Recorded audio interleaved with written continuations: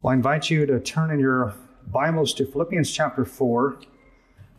More on that in just a moment. Philippians 4, we're going to look at verses 1 through 9 for a few evenings before coming back to Exodus. And especially the priestly clothing, garb, and then also the priesthood itself. So Philippians 4, we'll read verses 1 through 9. We're really just going to look tonight at verses 1 through 3 and stop there under a theme that will actually spill over through verses 1 through 9, the whole section. Before we read it and look at it, let's pray together. Our Heavenly Father, we delight in your word, and as we study Philippians, we pray that you'll go with us in it.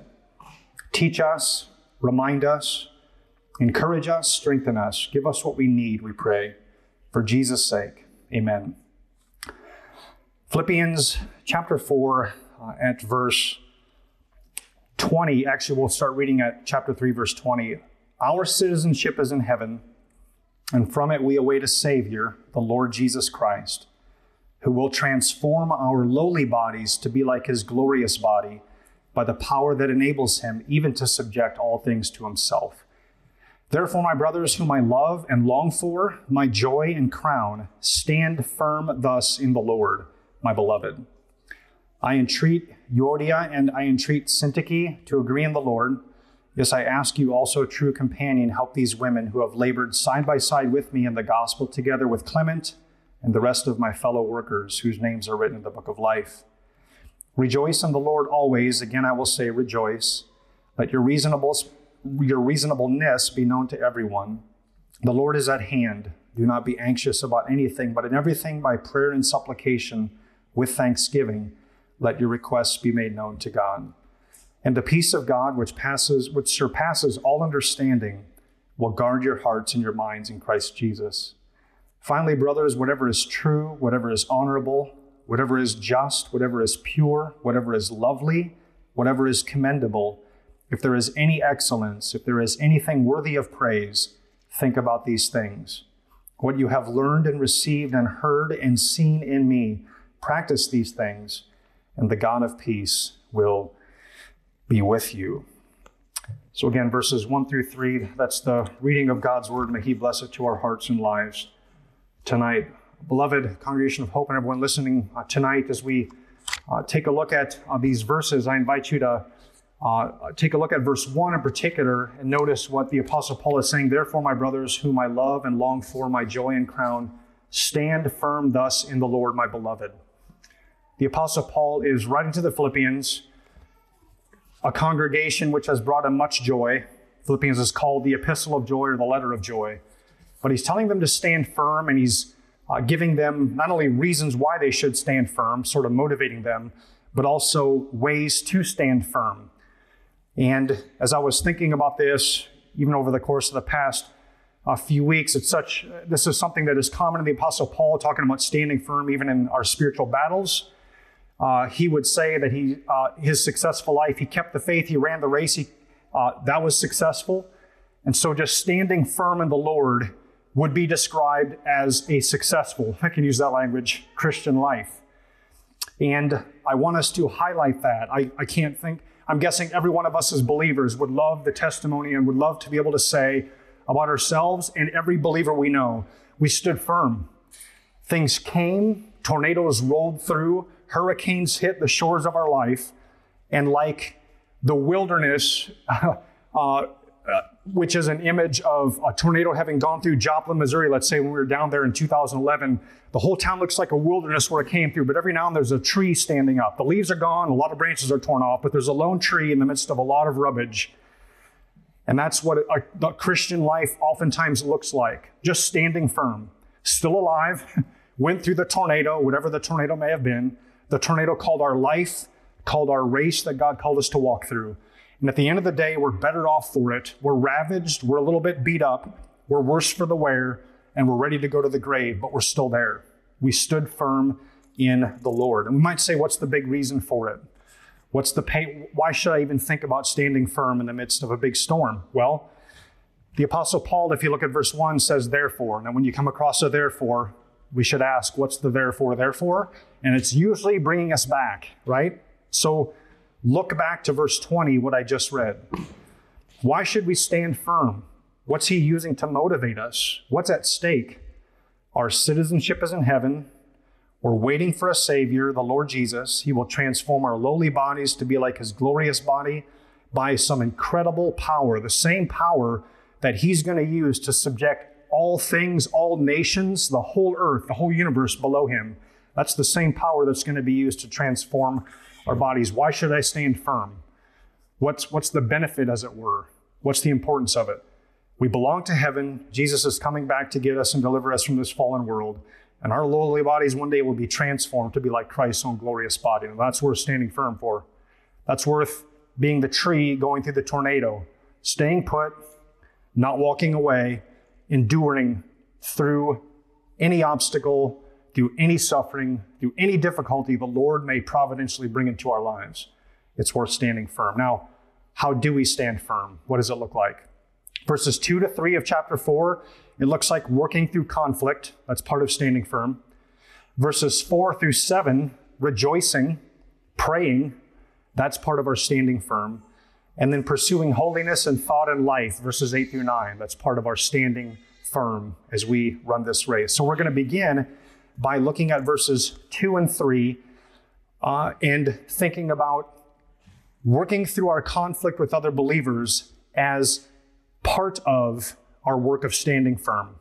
Now, I don't know what brought about Paul's writing to the Philippians, necessarily, the host of reasons, right, if you read through the letter. But I know this, there are many professing Christians who walk away from the church rather than work through conflict. So that he's forcing the Philippians, Euodia and Syntyche, and this true companion, whoever that might be, to work through conflict in the context of helping them to stand firm is not much of a stretch. I'm guessing we can all sort through this. We probably, each of us, know believers, professing Christians, who have left the church because there was a difficulty and it was not worked through at all. It was not worked through well. They didn't want to work through it, or the other party did not want to work through it, and the other party was going to stay at the church and make their life miserable, so they decided to leave. Working through conflict as believers is part of what it means to stand firm. It is incredibly important. Now, I realize where we are. We're in a town, we're going to another church, may actually save you time on your way to worship, because I'm guessing a lot of us, myself included, have driven past other churches to come to this Pella Christian Grade School gym. And thanks to the automobile, it used to be in Paul's day that you had to walk or maybe take a slow-moving animal to get to church. So if you didn't like the church at Philippi, you better learn to like the church in Philippi because the next church is a long way away. And if you were going to go 10 miles to church 200 years ago, that might be an hour or two on foot or horseback, depending on how fast your buggy was, etc. But nowadays, we can be 50 miles down the road in about 45 minutes. It's very easy to say, work through conflict. Yeah, right. But Paul's teaching, not just the Christians at Philippi, but us, that indeed we need to work through conflict. And there's more at stake than having our preferences matched by avoiding conflict and going somewhere where we're just constantly affirmed and no one ever challenges us and we never have to work through anything. There's more at stake, namely our standing firm. Now, conflict is just part of being a fallen human being living in this world. Titus 3 says, but by nature we hate one another. It's reciprocal. We are hated and we also hate. When we come to Christ, that changes, but there is still conflict in all of our relationships. I'm guessing none of us would have to think very long. In our marriage, our family, our workplace, we wouldn't have to think very long to come up with conflicts, small or big, things to work through. Hey, we disagree on this. Hey, let's work through it. I'm guessing by nature, most of us work through them without even hardly thinking about it. Oh yeah, not a big deal. Off we go. Hey, you said this. I took it this way. What do you mean? Oh, here's what I meant. Thank you. That's helpful clarifying. Let's roll. But sometimes there's conflicts where two parties become entrenched. And that's likely the situation that we're looking at here with Euodia and Syntyche. Now, Epaphroditus had gone and traveled the route from Paul to them and back. And he had gotten sick on the way. It may have been a trip there and back of, let's say, 4 months. It might have been a year. And that's how this news would have reached Paul that indeed these sisters are having trouble working through difficulty. So it was a dispute that didn't just flare up and then work itself out in about a week or two. It was something that had been going on for a while, something that was even affecting the lifeblood of the church at Philippi. And it was a prominent enough dispute, because you can remember, this is likely a fairly new church. Acts 16 records Paul's ministry there. Remember, Lydia was converted, the slave girl who had the spirit of divination driven out of her, and then the Philippian jailer. So there's the start of your church. And somewhere Clement and these other workers Paul refers to in Philippians 4 were part of the work, and Euodia and Syntyche were also part of that as well. Who knows what their role was in this church plant and the early ministry of the church of Philippi, but they were part of it in this church that was a Roman colony, that was in the Roman colony of Philippi. So these are not small members, these are fairly prominent people, and the Apostle Paul calls them to work through their conflict. I want to look at the nature of the conflict, the intervention of the conflict, and the power to resolve the conflict. Those three things, and we're done. I entreat Euodia and I entreat Syntyche to agree in the Lord. That's where Paul begins, trying to help them work through things. He just called it out. Now, I'm told Calvin, I've never read a sermon like this. I've probably not read enough of them. I'm told Calvin would sometimes use people's names and just call them out. I don't know if this was his proof text for it, but regardless, Paul did it. And as an apostle, obviously, with unique authority that no one possesses today, this under the inspiration of the Holy Spirit, doesn't beat around the bush, doesn't say, hey, I'm going to address a situation. You can guess what I'm talking about and apply it to yourselves where it fits. He just flat out names them. Euodia and Syntyche, I entreat both of you. Notice it's an equal entreatment. I entreat Euodia, and he repeats it. I entreat Syntyche to agree in the Lord. He doesn't say, hey, one of you is more at fault than the other. He doesn't pick sides. He doesn't try to determine who started it. He does not tell just one of them to fix the problem. He is entreating both of them. You can imagine the scene, right? You're sitting in this, I don't know how big the congregation was. We have no idea necessarily. Maybe in a house church that's fairly substantial by this point, and all of a sudden your name's read out. You might be thinking, oh, wow, this is quite, that's an application. How do you like that? That is an application driven home.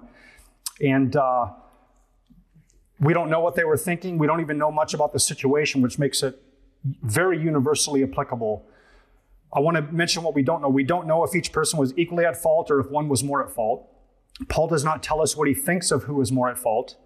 Paul urges them with equal urging, and this stands for a host of disagreements then which can arise in the church. And before we walk into this a little more, I want to clarify something maybe for our sanity in a difficult situation. There are some situations which believers can find themselves in where they have done virtually nothing to contribute to a conflict. They have not caused it. They have not furthered it. And so far as depends on them, they have tried to live peaceably with the person whom they are now finding themselves in conflict with, but they have wanted no part of it. They have been brought into something against their will, and now they have to manage and work through a conflict. I don't know if this is particularly a helpful passage for that, although I think the principles are there. But I think we could go to other passages, Matthew 18, etc., maybe dealing with somebody who might be contentious in their spirit. But the way this passage looks on the surface has caused a lot of people, and I think rightly so, to say, these are two people who have now contributed to the conflict.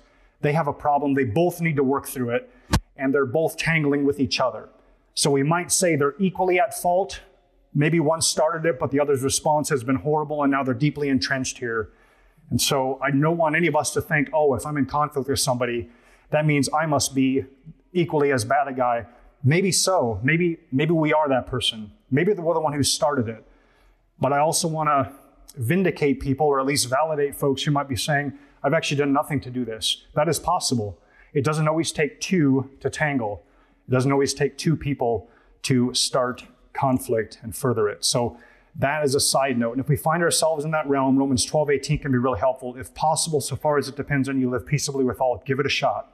As much as we can, let's try and work through the conflict.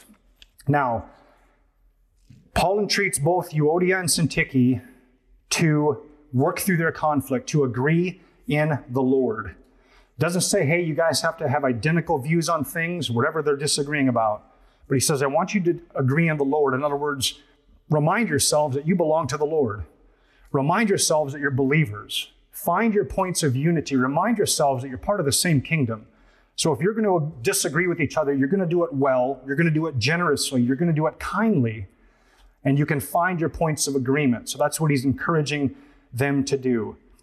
And I would argue from this passage that with Euodia and Syntyche, we often find ourselves in conflicts in which there is something we can personally own as our fault.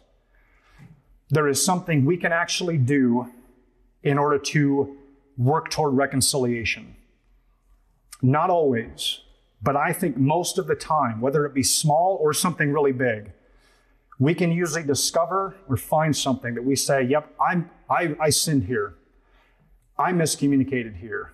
I made a mistake here. I have not treated this other person well here. And when we find those areas, then Paul's entreatment comes to bear. We need to find a way to agree on the Lord with them. We need to do what we can as God's people to further reconciliation with this individual. Another way of putting it is this: there are only three persons in the world who can claim that they never started any trouble: God the Father, God the Son, and God the Holy Spirit. And I'm not saying this just to make a point. We are all capable of sin. We're all capable of miscommunication. We're all capable of not treating someone well with whom we might have a disagreement. That has not happened in the Godhead. God is perfect. Everything he does is perfect. God the Father is perfect. God the Son is perfect. And God the Holy Spirit is perfect. And we started a quarrel with him, a conflict. 100% one-sided, right? 100% our fault. God doesn't even have 0.001% of fault in this. We picked the fight 100% ourselves. And now God, in his grace and unfathomable love, has said, on my own, because I am a God of love, I am going to reconcile myself to the people whose names I've written in the book of life, to forgive their sins, to transform them from my enemies to servant-hearted worshipers, in order that my heaven might be filled with those who praise my name because I'm a God of love. God has done that all on his own. He has sought initiative. He has initiated reconciliation with us, beloved. Now that is tremendous, because our God was under no obligation to do that. He had no obligation, nothing outside of himself that said, you need to go save these people. His reason for saving us came from him. And he's done this all for our benefit. We've contributed nothing. If that's who our God is, I think that communicates to us something, that we need to do whatever we can as those who are peacemakers, right? Blessed are the peacemakers, they shall be called sons of God. As those who've been born again, to seek to reconcile with those that we may have a conflict with. It's really easy to say, I don't see my wrong in this. It's a mess. I don't want to clean it up. Our God could have said that too. And he could have said, it's a mess. I'm going to get rid of creation and start over. I'm going to wipe these people out. There will be no heaven for them. There will be nothing but hell for everyone who ever lives. He could have said that, but God came to us because he desires a relationship with us. And he said, I'm saving these people. Beloved, that's amazing. I think it also has to affect how we look at promoting peace in his church and working through conflict in the church of Jesus Christ among his blood-bought children with his blood-bought children. Now, second, the intervention of the conflict. Verse 3, yes, I ask you also, true companion, help these women. Now, gallons of ink spilled. Who's the true companion? Who is it? Epaphroditus? Maybe. So there's been a host of names which have been offered. Ultimately, we have no idea who this true companion is. There's been nothing definitive that has come out. But you can imagine what this may have been like if you're sitting in this worship service, again, hearing this for the first time. Oh, great, we have a letter from Epaphroditus. He's reading it. Wow, I've got to help in this. I've got to be involved in this. Now, we know from Proverbs 26:17 that involving ourselves in a quarrel in one sense is not a good idea. Whoever meddles in a quarrel not his own is like one who takes a passing dog by the ears. Okay, so what's going on with the person in Proverbs 26:17? That's wrong. The person is meddling or seeking out controversy. They want it. They're the kind of person that just loves involving themselves in things that are really none of their business. That's one problem. And then they're meddling in something which has nothing to do with them and is really none of their business at all. So that's what Proverbs describes as someone who is basically foolish, looking for fights, looking to force people to work through things, even though they bring almost no gifting to the table. That individual is like having a dog by the ears. Now, if you've ever had a rabid dog by the ears, you know that is not a good situation to be in, right? It's a pretty simple picture. You have a dog by the ears. If you hold on, you are in for a ride. Like that dog will outlast any human being. That dog is not going to stop. So you can hold on for a ride and you will be exhausted and tired, and you can let go and that will become its own problem because now that dog will have at you. That is the portrait of someone who walks into working with people in order to help them work through their conflict, but the person actually has oftentimes a thirst for conflict themselves, and they bring more heat than light, and they're not helpful. This true companion that Paul's referring to, asking them to help, is someone who's been commanded to do it. No doubt someone who's been gifted by the Lord to do this work, and someone who, with those gifts, is being compelled to use their gifts. Not someone seeking this out, but someone compelled to use their gifts. Now, let's just look at this for a moment. In one sense, all of us as Christians are supposed to be able to do this. We're all peacemakers, right? Blessed are the peacemakers, they shall be called sons of God. We've all known what it is to have peace with God. We all know what it is to have our hearts set at peace with our Heavenly Father. And that is tremendous because our peace in horizontal relationships and our ability to help people in their horizontal relationships is very often tied and very often formed by our peace with God and how we are feeding on that. So a non-Christian is going to have a very difficult, if not impossible, time being this sort of peacemaker. I remember a friend who was about 25 to 30 years older than me. His name was John French. We met at Duro Electric when I was in Denver. He had a motto that said, I spread hate and discontentment. If you asked what he was up to, he would respond by saying, I'm spreading hate and discontentment. That's what he did. He actually liked doing that. I'm not sure why. I wasn't a believer at the time and kind of overlooked it, but that was his life. As believers, we are the opposite. We are people who desire that relationships be at peace, that we be at peace with other believers and that other believers be at peace with themselves and work through things.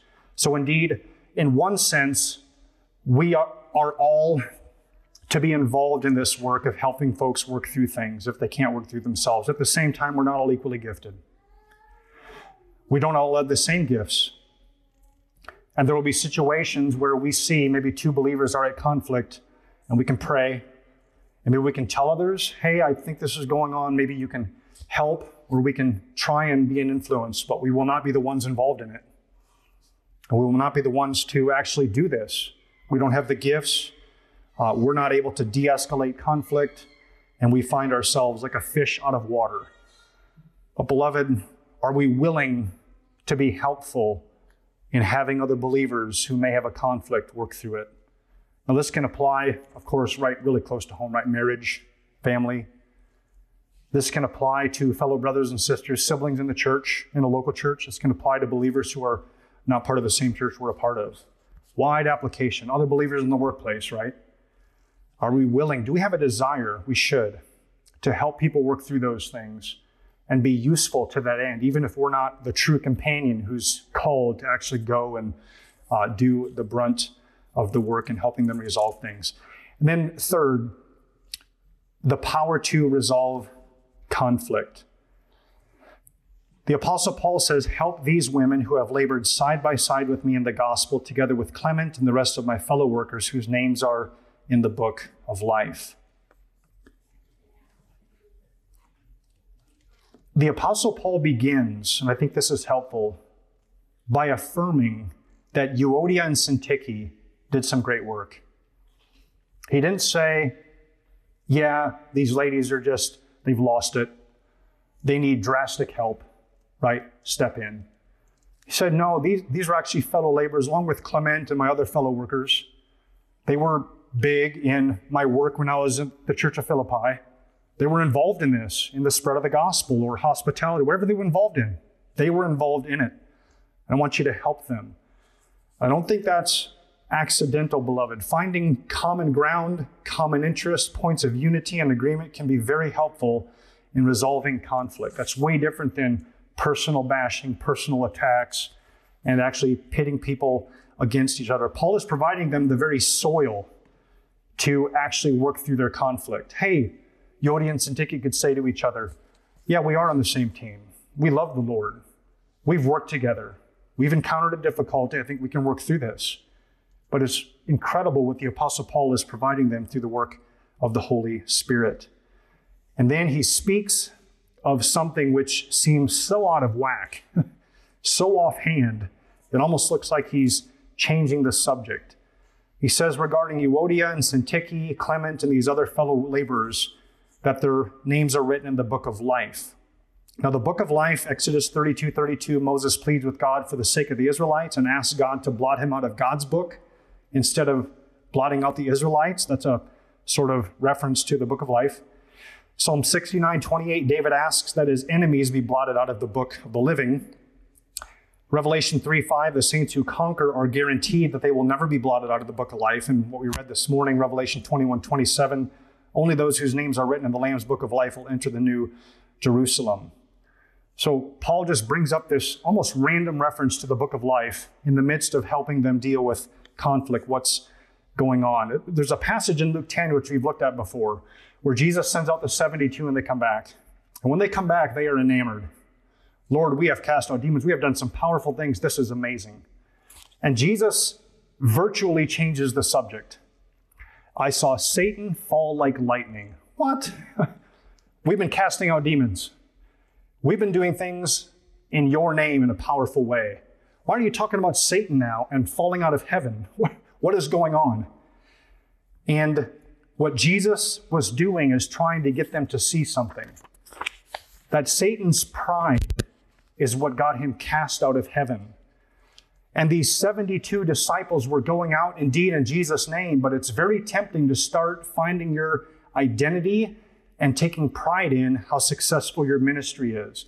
And he says, don't rejoice in those things, how useful you are in ministry. Don't rejoice that the demons are subject to you. Rejoice that your names are what? Written in the book of life. Whoa. In other words, Jesus is saying, don't go out and try and find your identity in the success of your ministry. Find your identity, find your worth in the fact that your name is secure in the book of life, that you are a saved individual and you will be in heaven among God's children when it's all over. How does that help us in flipping back to Philippians 4? I think Paul's doing this. He wants everybody to know Euodia, Syntyche, the true companion helping, and everybody else in the church who's got to watch this conflict unfold. I want you to know your names are written in the book of life. You've got to have that grounding that's so helpful for working through conflict. Let me illustrate this. You ever seen road rage work? Right? Simple one. Not going to get into any details. Maybe you've watched some videos. People, I think it escalates even to shooting sometimes. People getting into fights, whether in the car or sometimes they'll stop the car and get out of the car. What's going on? Well, it starts right almost always with somebody cutting us off. We probably had that in our own hearts. How dare you? Right? Can't believe this. Now, what are we upset about? At worst, what is happening when somebody cuts us off? We are now going to arrive at our destination 3-4 seconds later. Are we really ticked about losing that 3 or 4 seconds? No way. No way. Maybe we had our breakfast cooked faster when we were making our eggs on the stove and we saved 10 seconds there. Losing that 3 or 4 seconds is not a big deal. What's going on? Why can people become so enraged about losing that? Because what's really being communicated by the person who cut you off, even though they may not be trying to, what are they saying? My time in my life is more valuable than yours. What do the person who's cut off, what do they feel? Oh, you think that your time in your life is more valuable than mine and my kids in the car and my family members? Wow. No, it's not. And so what happens? The horn comes out. Again, is the horn blaring because we are upset that we lost 3 seconds? Because if you look at the car in front of the one that just cut us off, instead of being 2 seconds behind them, now we're just 5 seconds behind them. Are we that upset that we lost 3 seconds? No. If we think clearly through this and not have our identity wrapped up in what just happened, we could work through it fairly quickly, right? Okay, I lost 3 seconds, no big deal. Maybe they're in a bigger hurry than I am. I need to love my neighbors as I love myself. I've cut people off, on we go, right? But what happens is it escalates. How? People wrap their identities up in the conflict, and they can no longer parse it out anymore. And so a disagreement at church isn't about, I don't know, I've seen one over curriculum 10 years ago. And all of a sudden now, it's not just a question about, hey, what are we going to use in a church plan for Sunday school curriculum? Now it's people who are arguing because what they feel is, if I don't get this curriculum, what I'm telling the other person is that they're more valuable to God than I am. And I can't live with that. They've grounded their identity in winning the argument. And so what do believers, originally a disagreement is over an issue, eventually it becomes about the worth of the person. And instead of working through an issue, the people have so bound their identities up with the issue that to change your mind would be akin to saying, you're more important than me to God. Your life is more valuable than mine. I am nothing and a nobody, but you are a somebody and extremely valuable in the kingdom. And that just grates against our hearts. It's identity found in the wrong place.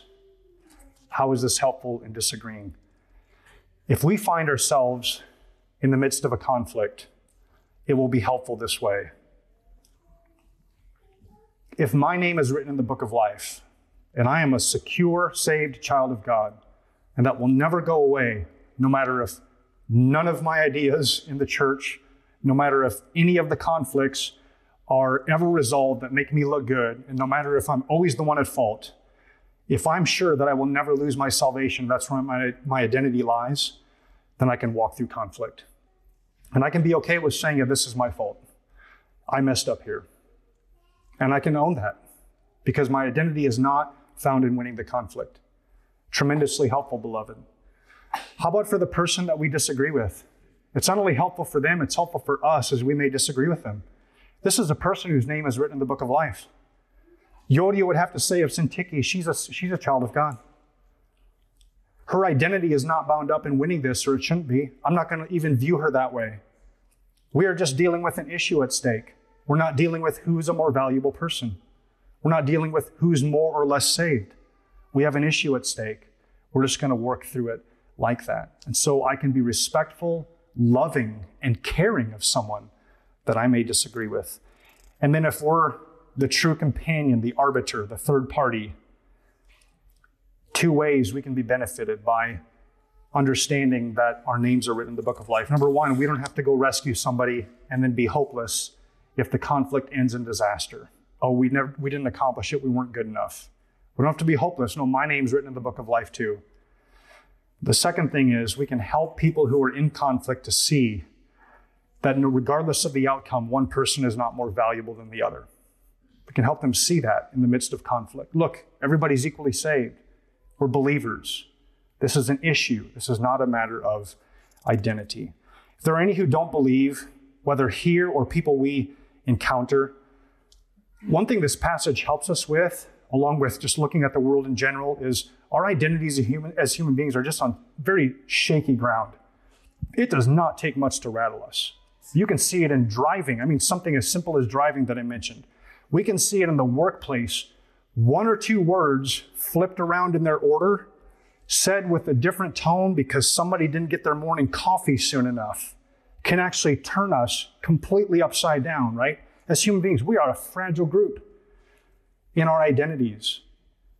And if you don't know Christ, if somebody doesn't know Christ, all the more so fragile because they're looking for security and identity in something in this world. And what do we know about everything in this world? It is fragile too. And it will always let us down. People, jobs, all of it. Cars. We'll wake up in the morning and the thing won't start. Let down. The only place to find any security, the only place to find any true identity that will matter, that will provide you hope, is to look to Jesus Christ. to have your name written in his book. That's the book that's going to be opened on the last day. And if your name is in it, you have life. You will go into heaven. And if your name is not in it, you will be in everlasting destruction. And the way to know is my name written in it or not is, do you believe in Jesus? If you believe in Jesus, your name's written in there. If you refuse to believe to your dying day, your name's not written in there. So what's on you, or what's on those who don't know the Lord, is that they believe in the Lord Jesus Christ. For those of us who are believers, let me close with this. Imagine if someone were perfect, holy, obedient, never once having sinned. And then at the end of their life, they are numbered with the transgressors, considered and counted among the most despicable human beings alive. And while counted as such, they cried out for the forgiveness of those who were mistreating them. And imagine if this person did it for you and for me. What kind of person would exchange their righteous, holy, obedient identity with the identity of sinners and prostitutes and tax collectors? What person would say, you know what? It's their fault, but I'm going to take it and let it be my fault. It's all their fault. But Father, I want you to treat me like I'm the one who's at fault for everything they did. Jesus did that. He took our identity upon himself so that our identities could be secured and written in the book of life before the foundations of the world. Now, that's life-changing. We have a God who would do that for us, for me. We have a God who would do that for sinners like us. So now having our names written in the book of life is tremendous. It's amazing. It's wonderful.